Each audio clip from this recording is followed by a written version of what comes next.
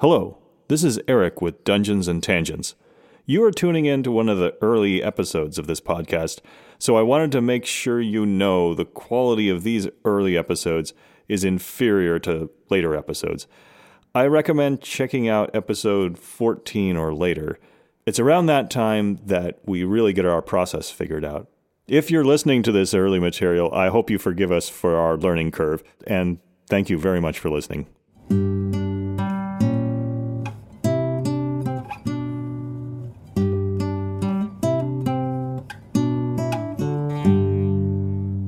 Here we are at episode 2. Apparently we're still doing this. Yes.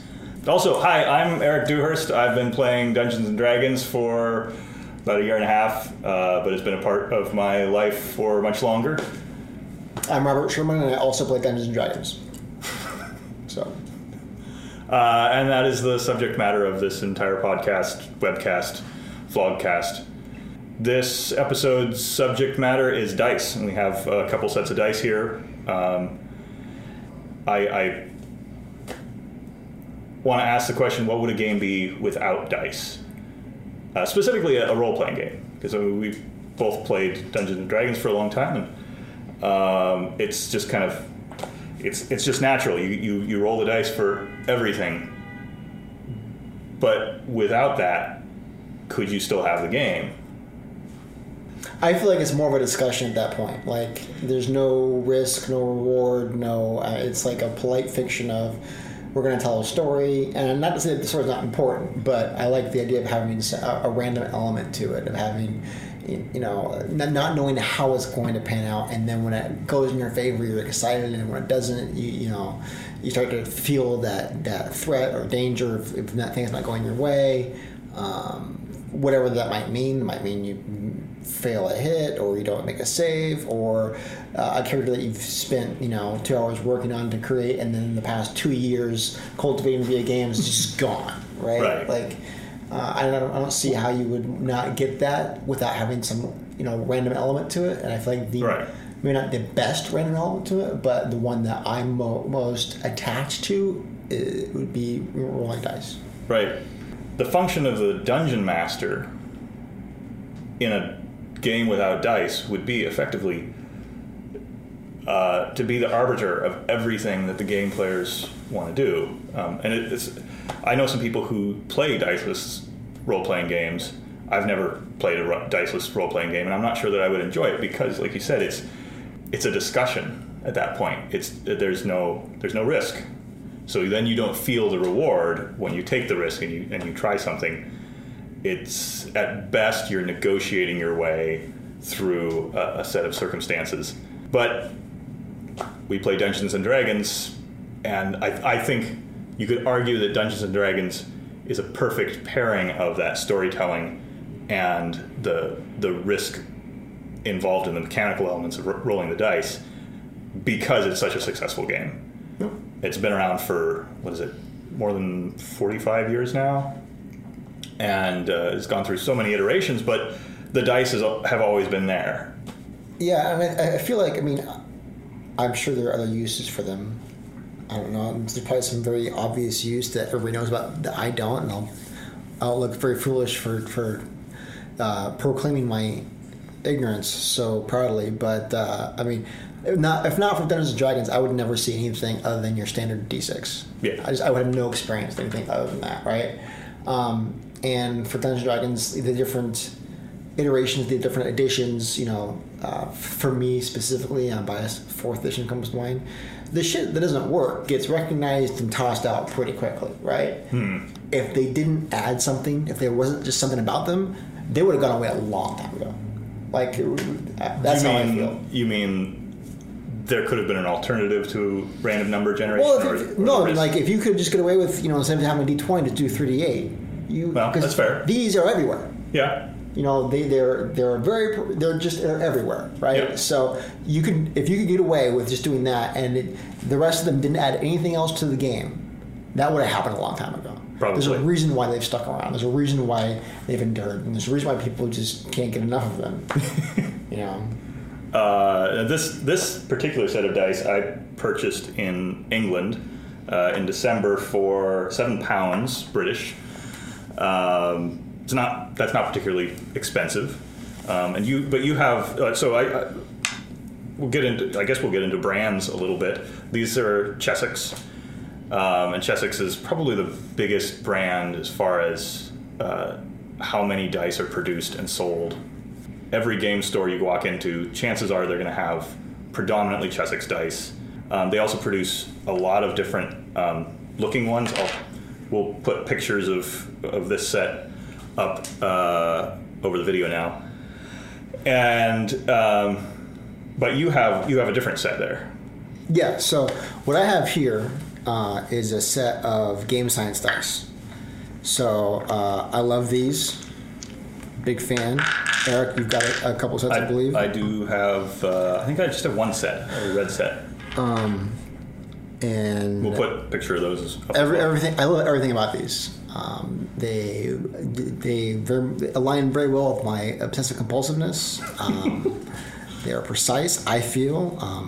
We'll probably get into that as well. We will shortly, very shortly. But a lot of this hobby is just blatantly kind of irrational as far as that. You could go your whole life gaming with one set. Yep. You could. Don't know why you want to live that way, but you could, right? And so you just, I love everything about this specific set of dice, and I love them. And I always go back and forth between calling them dice, die. I'm sure I'm doing it wrong. I don't care, but they appeal to me on multiple levels. How do they appeal to you beyond just? They look nice. They have very sharp edges. Mm-hmm. Versus the Chessex dice, which have rounded edges, and we'll get into why that is. Is there something else about them? Well, they stop.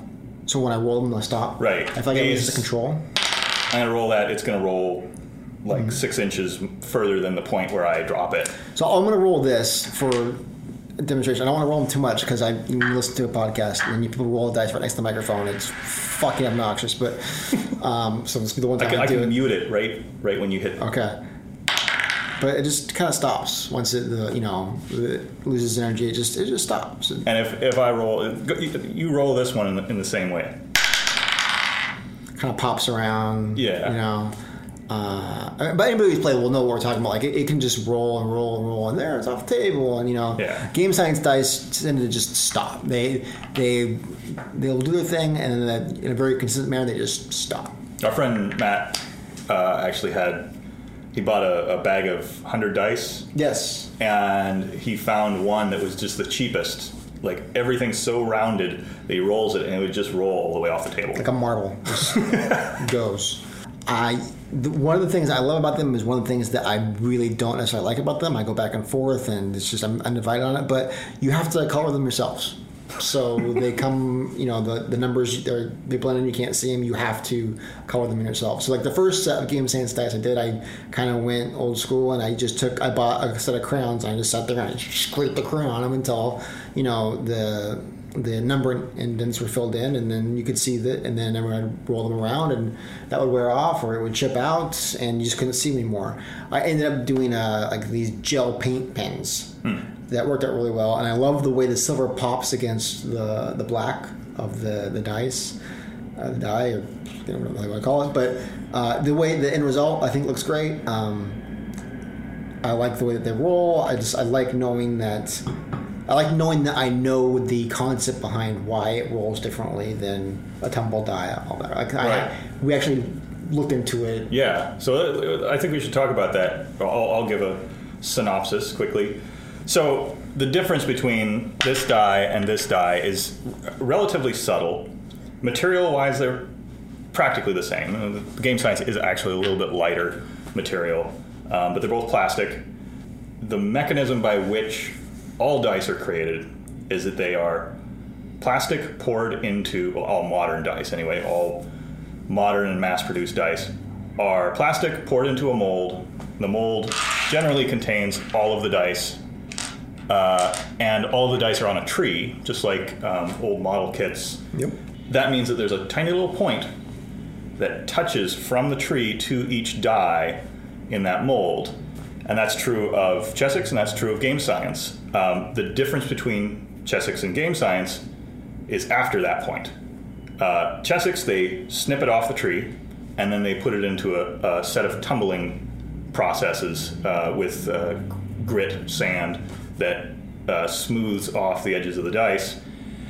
And ideally, that process is 100% random, or at least consistent enough that the corners are all shaved off in a very consistent manner.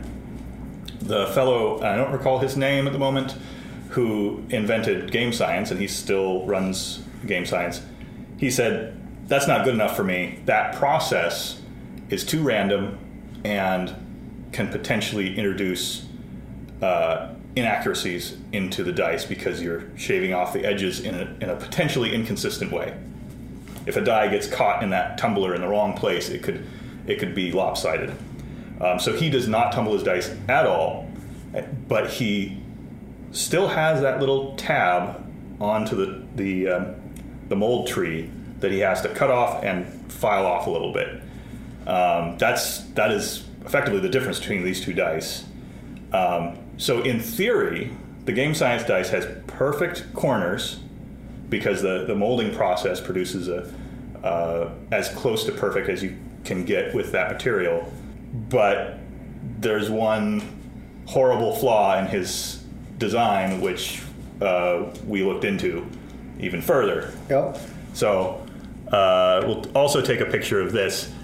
On the 7 of the Game Science D20, you can see that original point where it touched the tree. You can see he's done his job to clip it off and shave it down and have it flush with the face of the 7.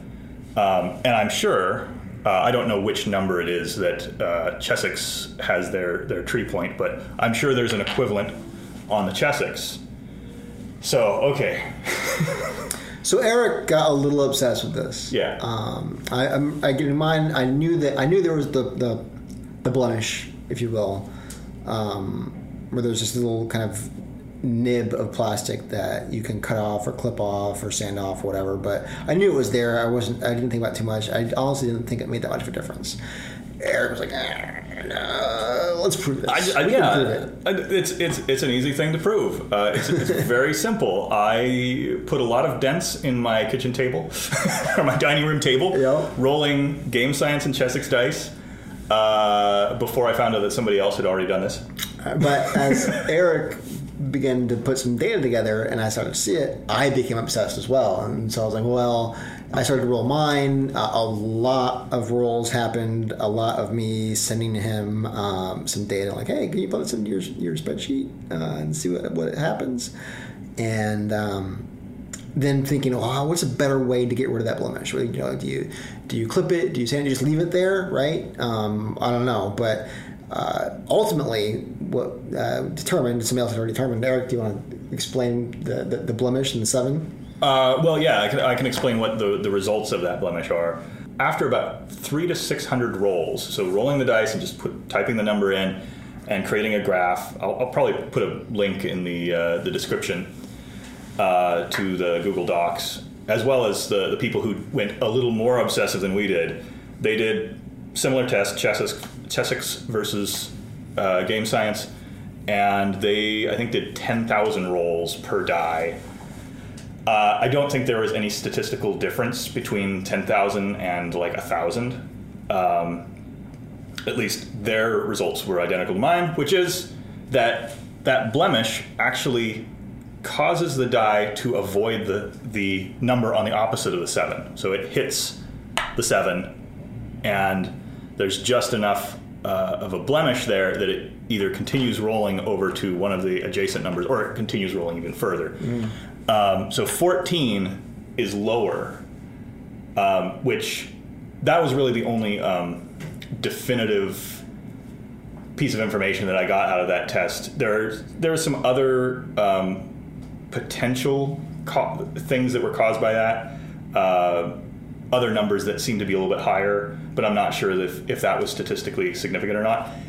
Either way, point being, if it's avoiding 14 and it's going for other numbers, the average roll was below the average of a 1 to 20 die. So you're actually rolling, on average, a lower number on a game science dice than a Chessex. And I also rolled the Chessex. It's flawed. It was more randomly flawed.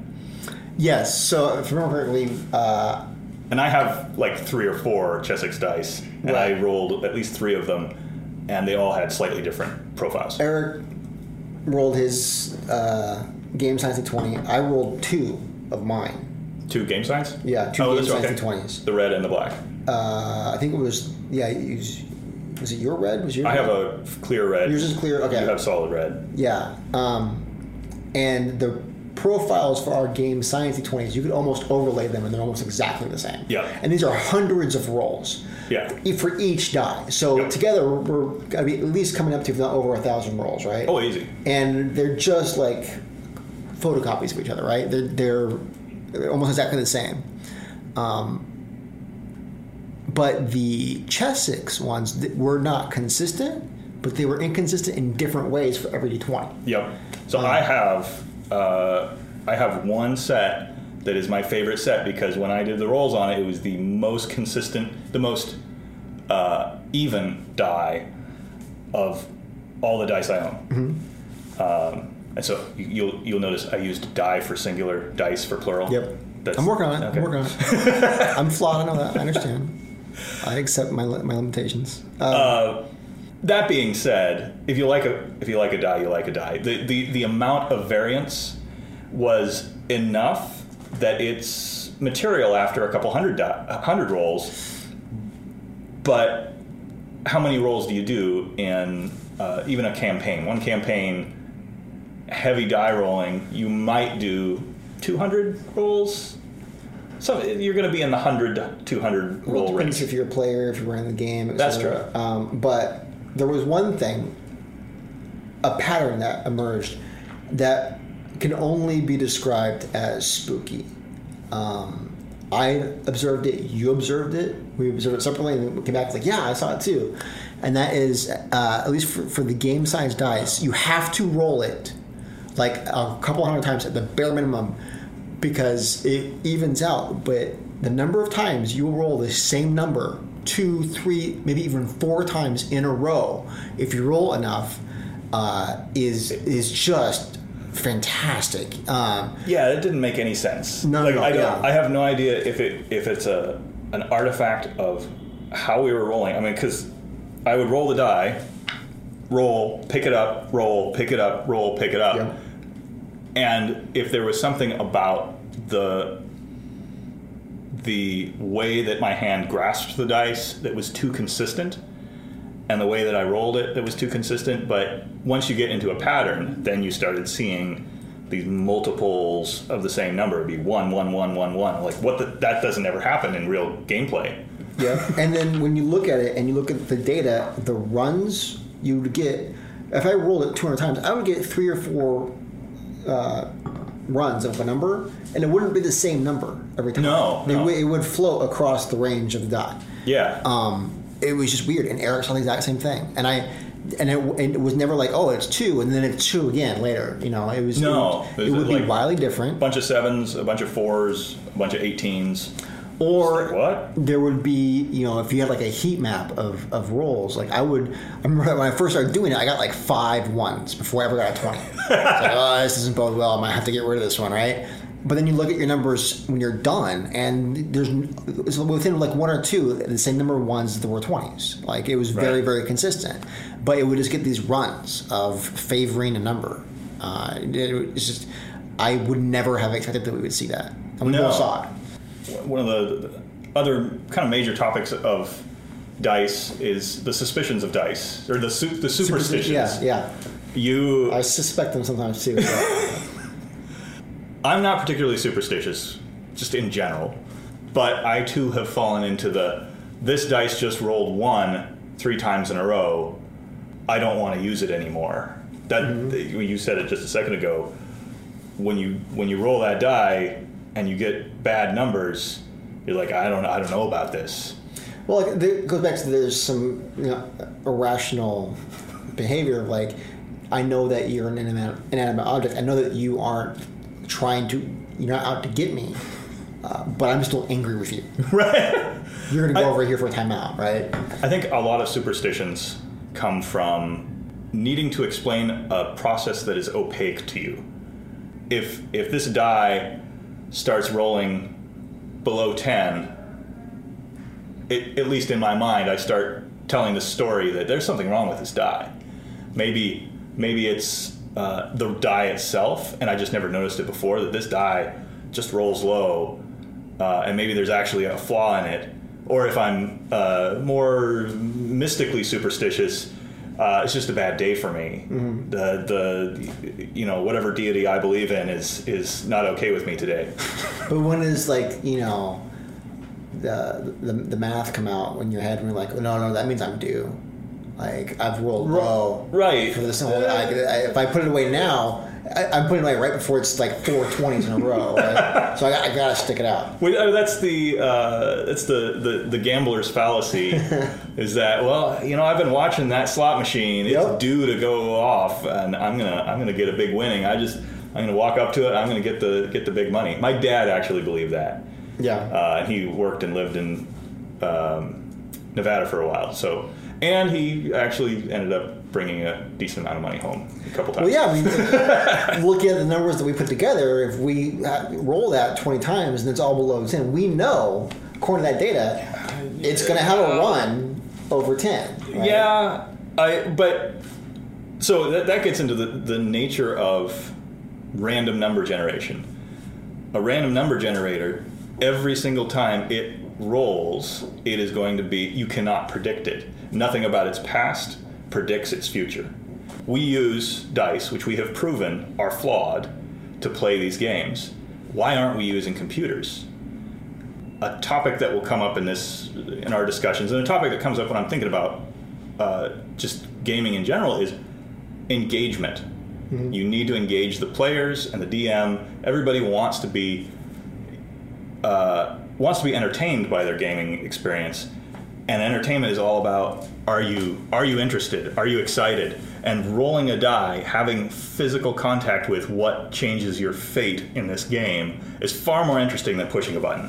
I absolutely agree. And part of it even almost helps you buy into that world insofar as, if you're playing Dungeons & Dragons and you're imagining running around with, armor and swords, and you're fighting, goblins, every single time you use a piece of technology, a little bit, you get pulled out. Yeah. Right? Like, it compromises that experience a little bit. You may not be aware of it, but on a certain level it does, right? I run, when I'm DMing, I use an iPad to keep track of monster stats and whatnot, and every once in a while, I'm like, you know what? I just wish it was a piece of paper. It's just, I know it will be a little bit more effort for me to get it on paper first. And paper sometimes can have the same effect of taking you out of that experience. If you have to stop for 2 minutes and dig through a stack of papers for what you're looking for, as opposed to having them up there, it's just right there. It's a fine line. Yeah, and it's important to know what helps and what detracts from that experience. That Matthew Colville, who has his own web series, I'll probably put a link to it if I haven't already. He uses the term verisimilitude, which is a really big word for, have you kept the people, the players or the reader if you're writing a book, or the viewer if you're doing a movie, have you kept them suspending their disbelief and believing in the world that you've created? That's the line that you cross when you're like, I'm going to press a button. I think it works. I mean, our friend Matt, he's used his iPad as his die. Friend Chris Rutledge, who will probably be in the next episode, he periodically just brings his laptop, has his game, his character sheet up there. Some people are okay with it. I think you and I are kind of in line with, the more physically tangible the game is, the more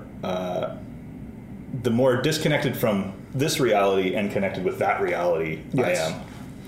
Which is completely counter to me normally, in that I love shiny gadgets. I don't want to have as much on them as possible and as little other stuff as possible. If I could have all my books on on a tablet instead of just having a bunch of books, I think that'd be great. But when it comes to reading books for pleasure, or instead of like work or something like that, I like having an actual book. Oh, okay.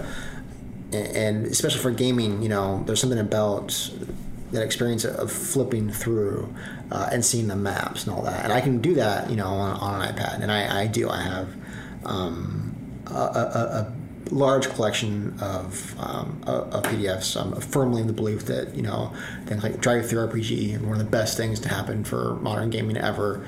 I'm a big fan of being able to look for something in a PDF, and a well-done PDF, being able to just search through it, with all the text in the PDF, because it's very easy to make a really shitty PDF.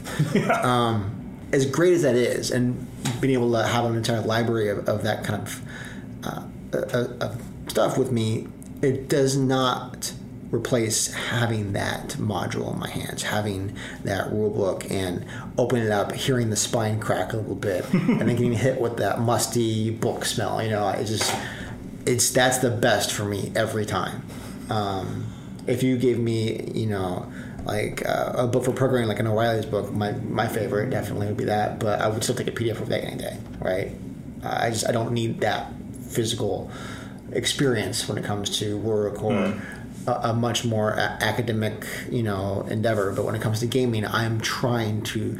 Every little physical piece helps me get into that mindset of, not current technology. So, dice have been the gateway to this discussion of engagement, but I don't know where I'm going from there with that sentence. I think there's something to be said for work versus recreation, right? An experience to be appreciated can't be too efficient. When I'm at work and I want to get something done, and it's not, and if I'm working and it's not something I enjoy, and times I'm working and something I enjoy, I want to end that experience. I want to get it done as soon as possible. I want it over with. I want to move on to something else, right? It could be because I want to get as much work done as possible. It could be just because I just don't care for what I'm doing and want to be done with it. But I want to be as efficient as possible, to put in as little effort as possible to get the maximum return. That efficiency is key to that. I don't want to be as efficient as possible as sitting on the beach drinking a beer and watching the sunset, right? Probably not. You want to stop and enjoy that moment. I hope so. Yeah. Maybe you do. I don't know. That might be a larger underlying problem if that's the case. But it's just, for something you enjoy, you want to stop and enjoy it. Right? You don't want to get it over with as soon as possible. For D&D, if you want, they're like, okay, we can bang this out in 20 minutes. Let's do it. Right. Okay, you might be playing D&D wrong. But when we play, we go there like, okay, we've got 5 hours, 6 hours, or as long as I can stay awake, and go. I forget about time. Time disappears when we play D&D. It's usually between the time we sit down and the time we stand up, it feels like 30 minutes, an hour, and I'll look at my watch and I'm like, oh shit, that was 5-6 hours. What the hell?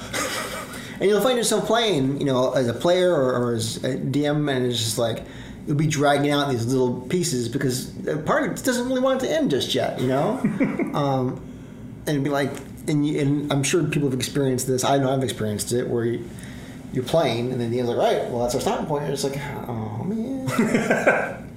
The last game we played, I ran out of content.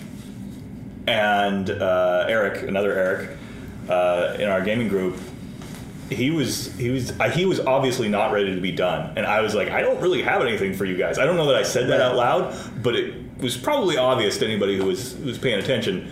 You guys had gotten to a city, and it's like, you guys can rest or do whatever you want. And he's like, I want to go to the magic shop, and I want to talk to this guy, and I want to start building trade relations with him and whoever he trades with. And I'm like, okay. I mean, I got nothing to do other than play D&D right now, so let's talk about trade agreements. It was fun. I mean, that was really enjoyable because we were all sitting there, and I remember the session talking about it, and we're like, well, I don't want to go home. I'm going to go home. I don't want to go home.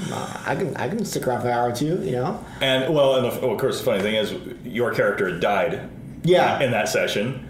So you were just literally sitting around doing nothing. I was like, yeah, let's see where this goes. And I think you didn't have another character rolled up yet. Either. No, I hadn't thought things through. I had a name. That was it. I pulled a name from my old characters, and that was it. We could have played off of that if the party. Yeah, and I was a little panicked because I had a name, and I don't think you had a class even. But maybe you did. Things had unfolded in a way where it was like it. The impression was Robert's got this character, and then our next step is to go and engage this character, and that's where that's how things are going to unfold. And I was like, no, I just needed a name, so I came up with a name. Let's not pursue this just yet. I don't have anything to follow through on.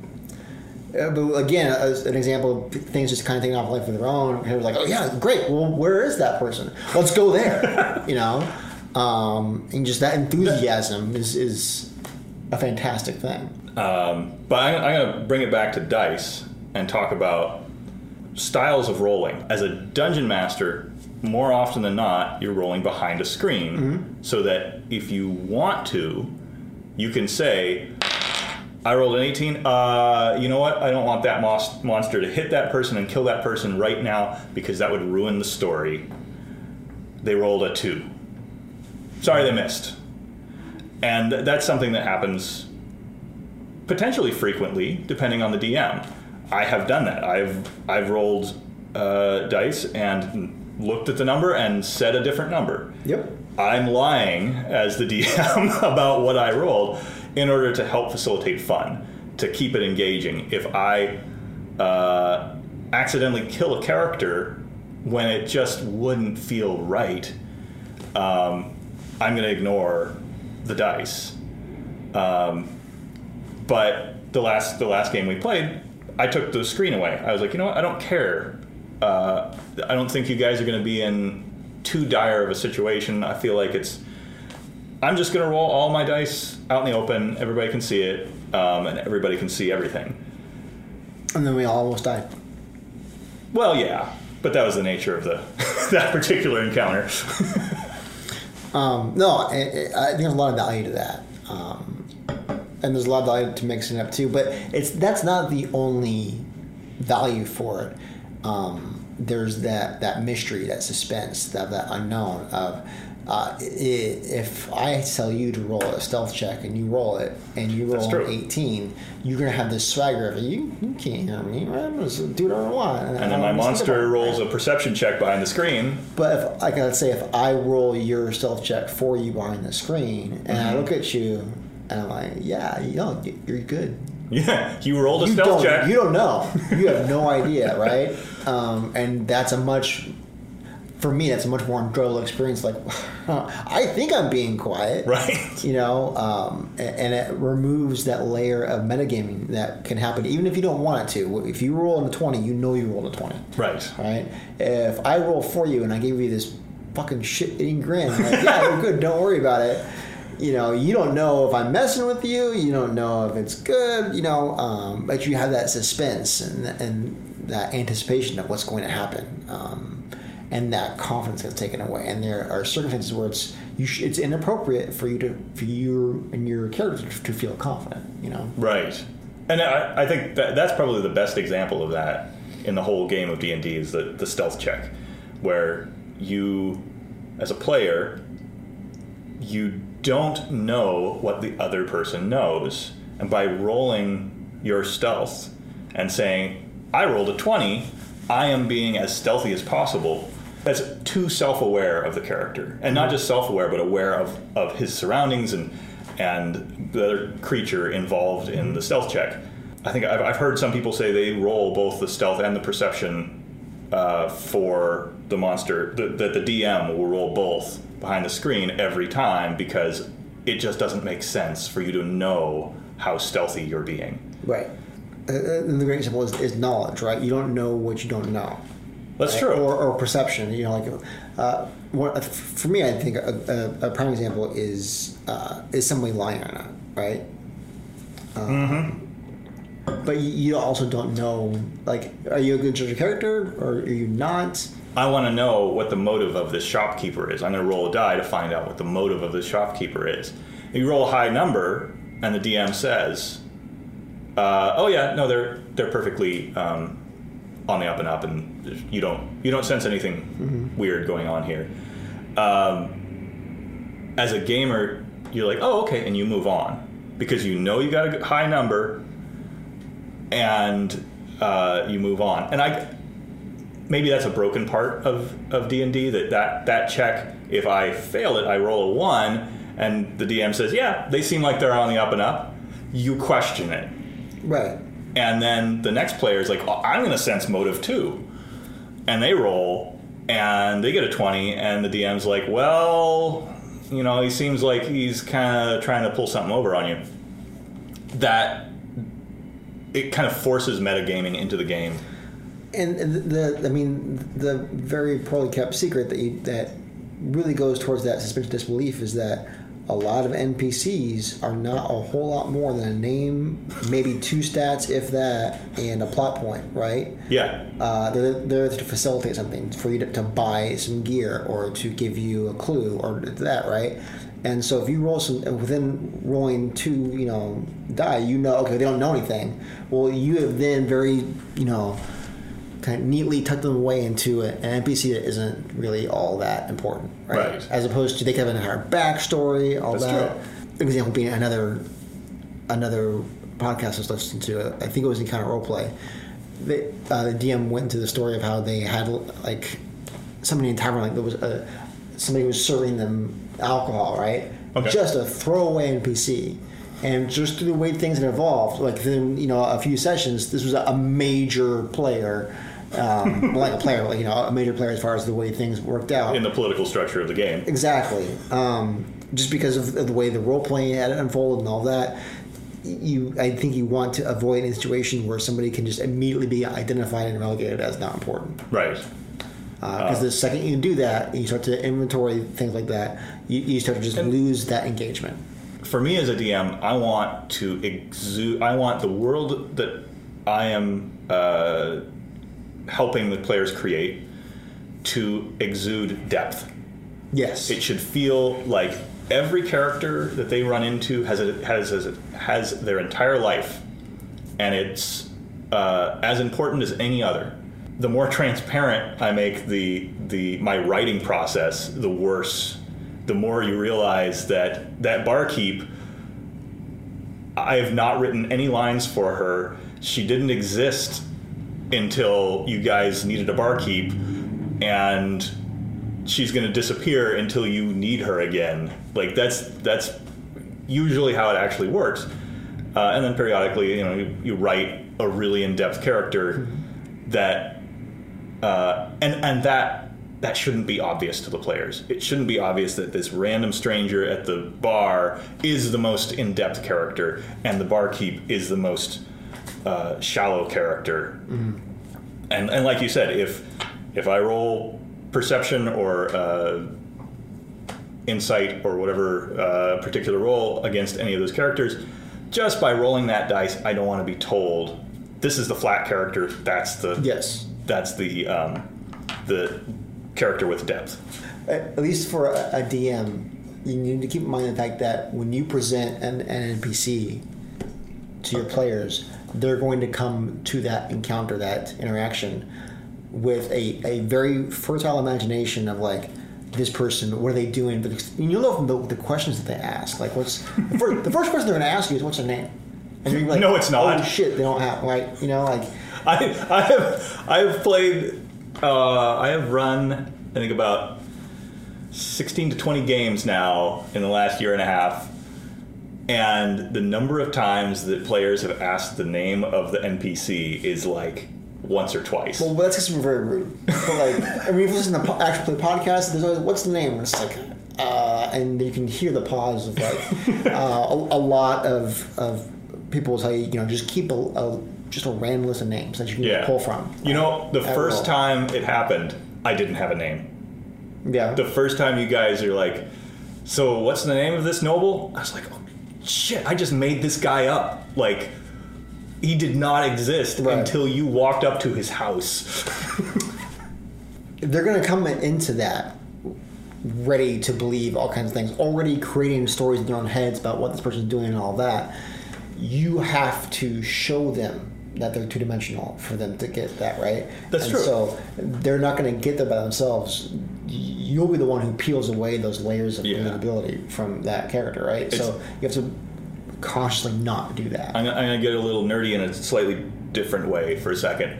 So I have friends who are wine connoisseurs, and they talk about the best thing that a winemaker can do is to not mess it up.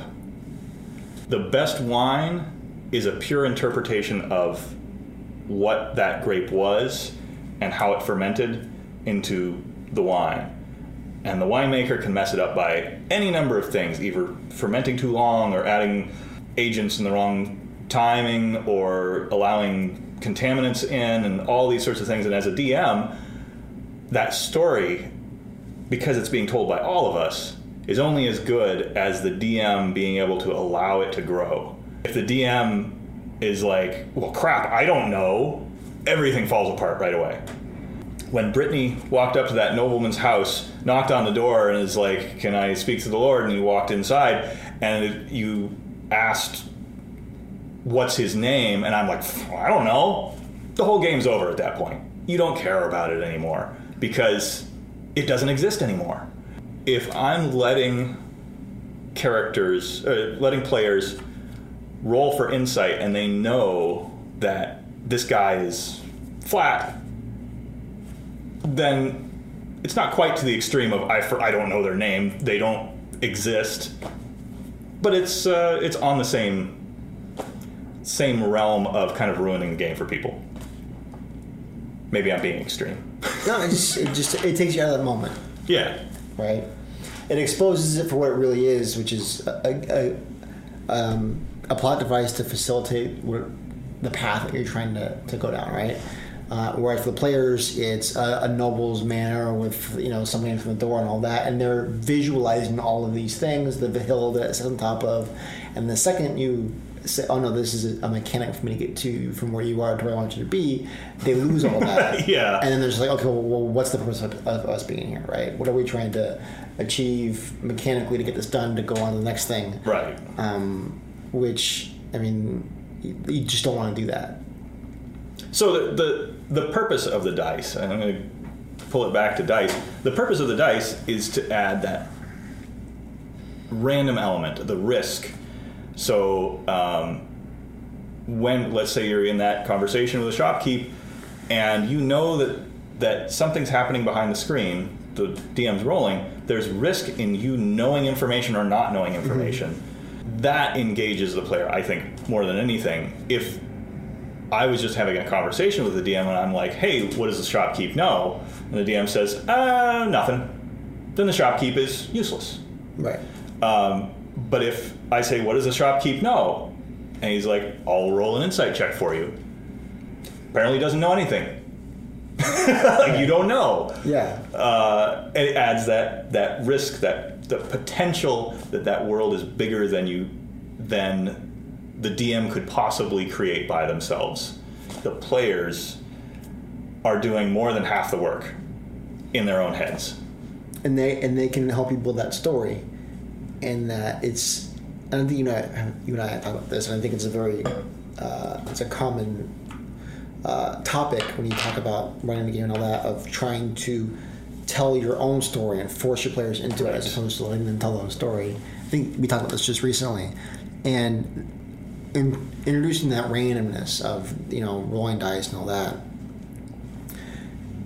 it encourages this improvisation that can get you more creative than you were when you started thinking about the story or story you wanted. Yeah. A random encounter can turn into something that is more memorable than the entire planned session was, right? Like, yeah. And you hadn't planned for that, but in that moment, and you've got 5 or 6 people looking at you, and then you have to come up with this, and then all of a sudden, like, well, I could do this too, or I could do that, I could pop that in there, or what am I going to do with this? This is going to be in the way.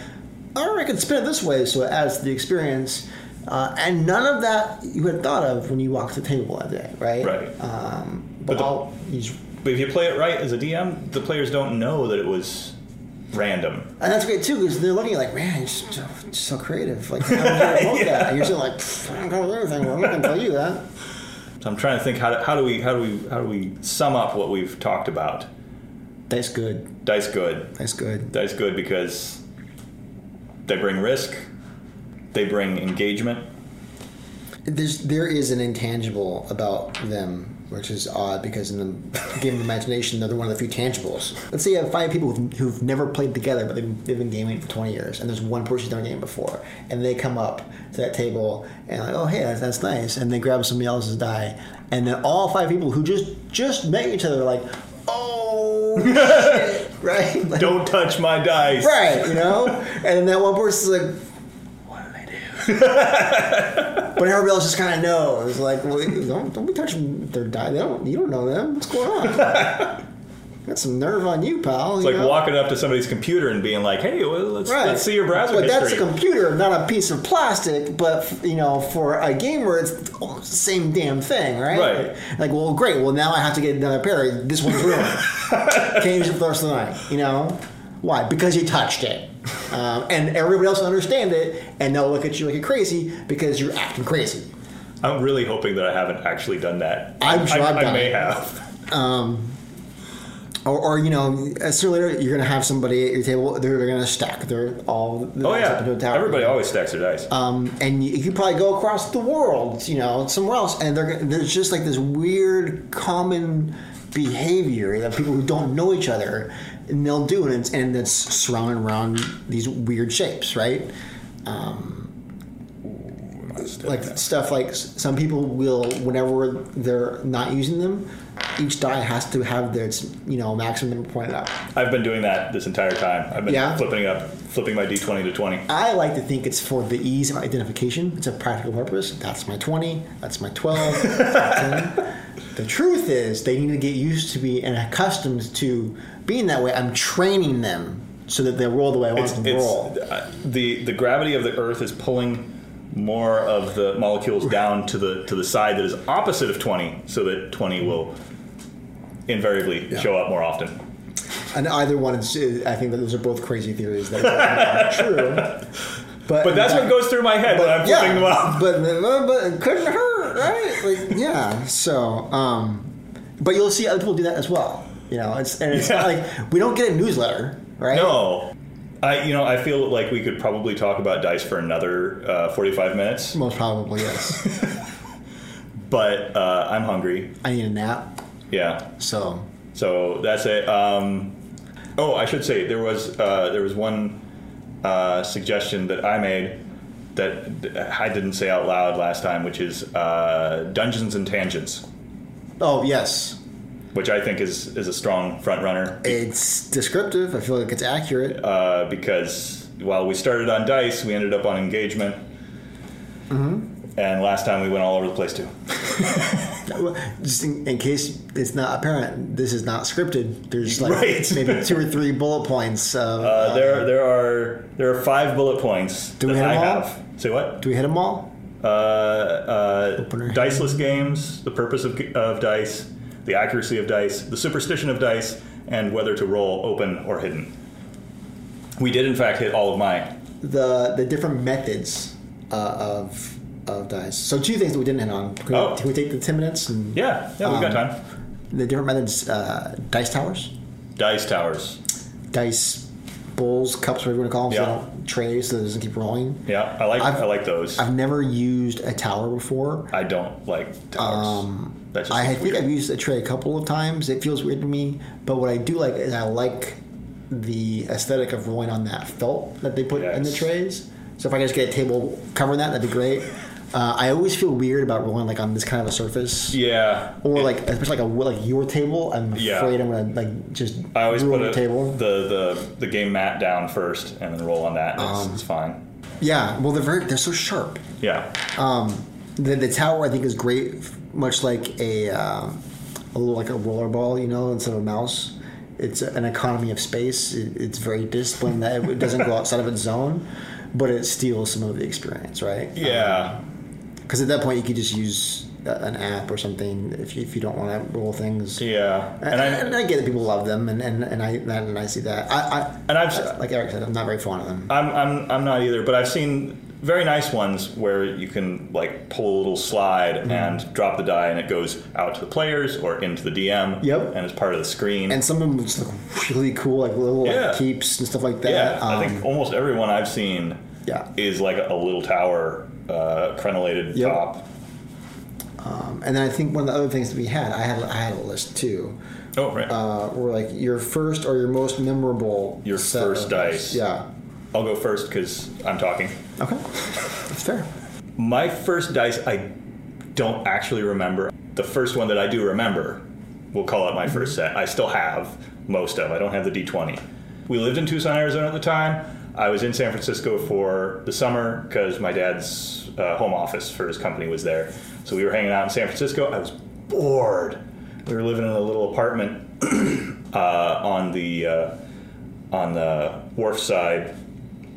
And I went down and I found, I don't remember the name of the game shop, but it was a great game shop. And I got my first copy of Dragon Magazine because I was just like, this has the most amazing art on the outside. I need this.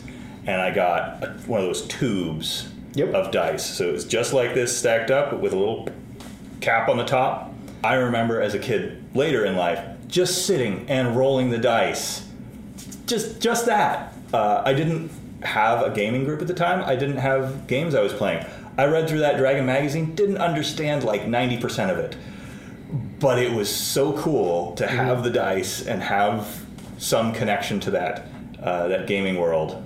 I don't know. It's an odd story because I was like trying to peek into a world that I wasn't a part of when I was probably 10, 12, somewhere in that age range.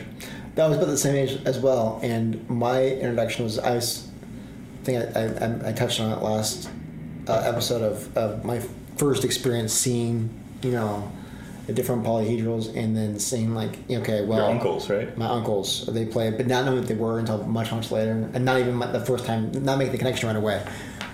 But so my Uncle Brian was in college at the time, and I had played a couple sessions with some people at school. I got into it. I picked up a first edition PHB, and my mom called up and said, that game we used to always play. Robert started playing it. I just thought I'll let you know. And Brian was like, game I used to play, play that shit right now. And he's like, I'll drive down from Corvallis, is going to OSU, and pick him up, bring him for the weekend, and we'll just play all weekend. And those are some the very vivid memories of my childhood, being like, adults get to do whatever the fuck they want, like we're gonna play D&D for a weekend, it's amazing. And he had this studio because he's going to college, and I was just 5 people in there, 3 college students and 12-year-old kid, and we're just sitting there with our books and we're just playing D&D, sleeping as low as possible and trying to play as much as possible, right? And I had again Dragon Magazine. I wonder if it was the same copy. I don't know, but they have a molten dragon on the cover. I've seen that one. Okay. I don't remember which issue it was, but they had all those ads in the back. Oh yeah. Right, and I have this theory of new gamers and experienced gamers, and you can tell them by the dice that they use. If they're very, very colorful, they look fantastic, they've got sparkles and all that. But when you roll them, you cannot read what the number is. It's a new gamer, right? If that would be this set, which I don't I can still use. read those, but if the clearer the numbers are on the die, the more experienced that player is, because they know that they want to roll it and they want to look good, but it needs to be functional, right? So me as a brand new player, I saw these chameleon dice in the back of the of Dragon Magazine, and they were like game science dice, and that the numbers weren't colored in, right? They weren't filled in, and they were very sharp edges, but you could tell they were made of a sheet of plastic that had been folded over the. What I mean? That sounds horrible. Because what they were is they would change color based on temperature. Oh. And so they were chameleon dice, and so the ones he got me were blue and black. And so when they were cold, they were black, and when they were warm, they were blue. Now, They didn't roll the best, and I still have these today. Today, I have this. It's my. You'll have to send me pictures of them. I'll bring them in sometime. Send pictures so I can put them on the video. Oh, okay. So the way it's important, cold was freezing, and warm was anything close to room temperature. So it was blue dice. I vividly, yes, that's exactly right. I vividly remember, and black was darker blue. Okay. So I vividly remember the first session. I was so proud of these dice. What happened was my birthday came around, and my uncle got me a set of these dice for my birthday. I was over the moon. I got a bike for my birthday once, and I was less excited about that bike than I was about these dice. So, but that weekend we had a gaming session, right? And I can't remember his name, but I had a friend who was very much so kind of matter of fact and all that. And he was so pissed off at me because I would sit there and my turn would come when I would roll. And after I'd roll, I would run into the kitchen to put my D20 in the freezer so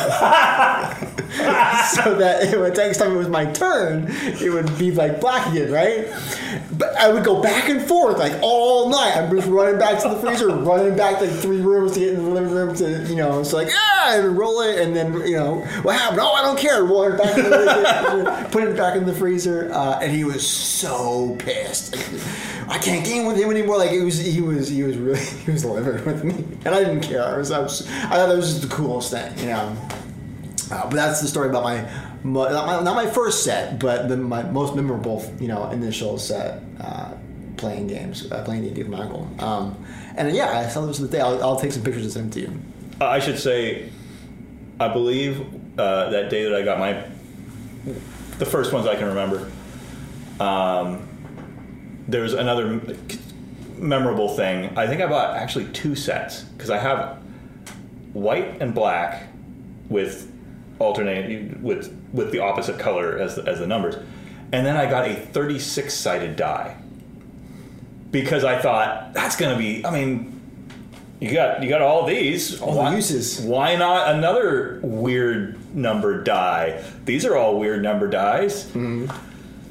I still have it. It is the most. It looks like a D10, but it just has 36 divided by 2 sides on each cone. How long does that thing take to stop rolling? Oh, it's for the horrible thing is it's you roll it and it sticks to one side. Yes. Yeah. It won't tilt back and forth between the two cones. It's just thunk roll, and then it keeps rolling and rolling in a little circle, and it's done. Anyway, memorable but useless. All right. I don't know. I think that's a good place to end. Yep. Thank you, Eric. Thank you. We'll see everybody next time. If recommend that people subscribe if you enjoy this. We'll probably keep doing this because we apparently enjoy doing it. In the comments, if you have a suggestion for a name for the podcast, feel free to put it in there. We're not going to stick to anything for a little while, I'm sure. And that's probably it. D20 Dreams is not a legit 900 line. You're not supporting us if you call it. Don't call it. We don't know what it goes to. But thank you for watching. Next episode, we'll talk about table manners, the unwritten etiquette of playing D&D. If you enjoy Dungeons & Tangents, please let us know by rating us on iTunes. You can also let us know by finding us on Twitter at Dungeon_Tangent and sending us a funny picture. That's all for this episode. Thanks for joining us.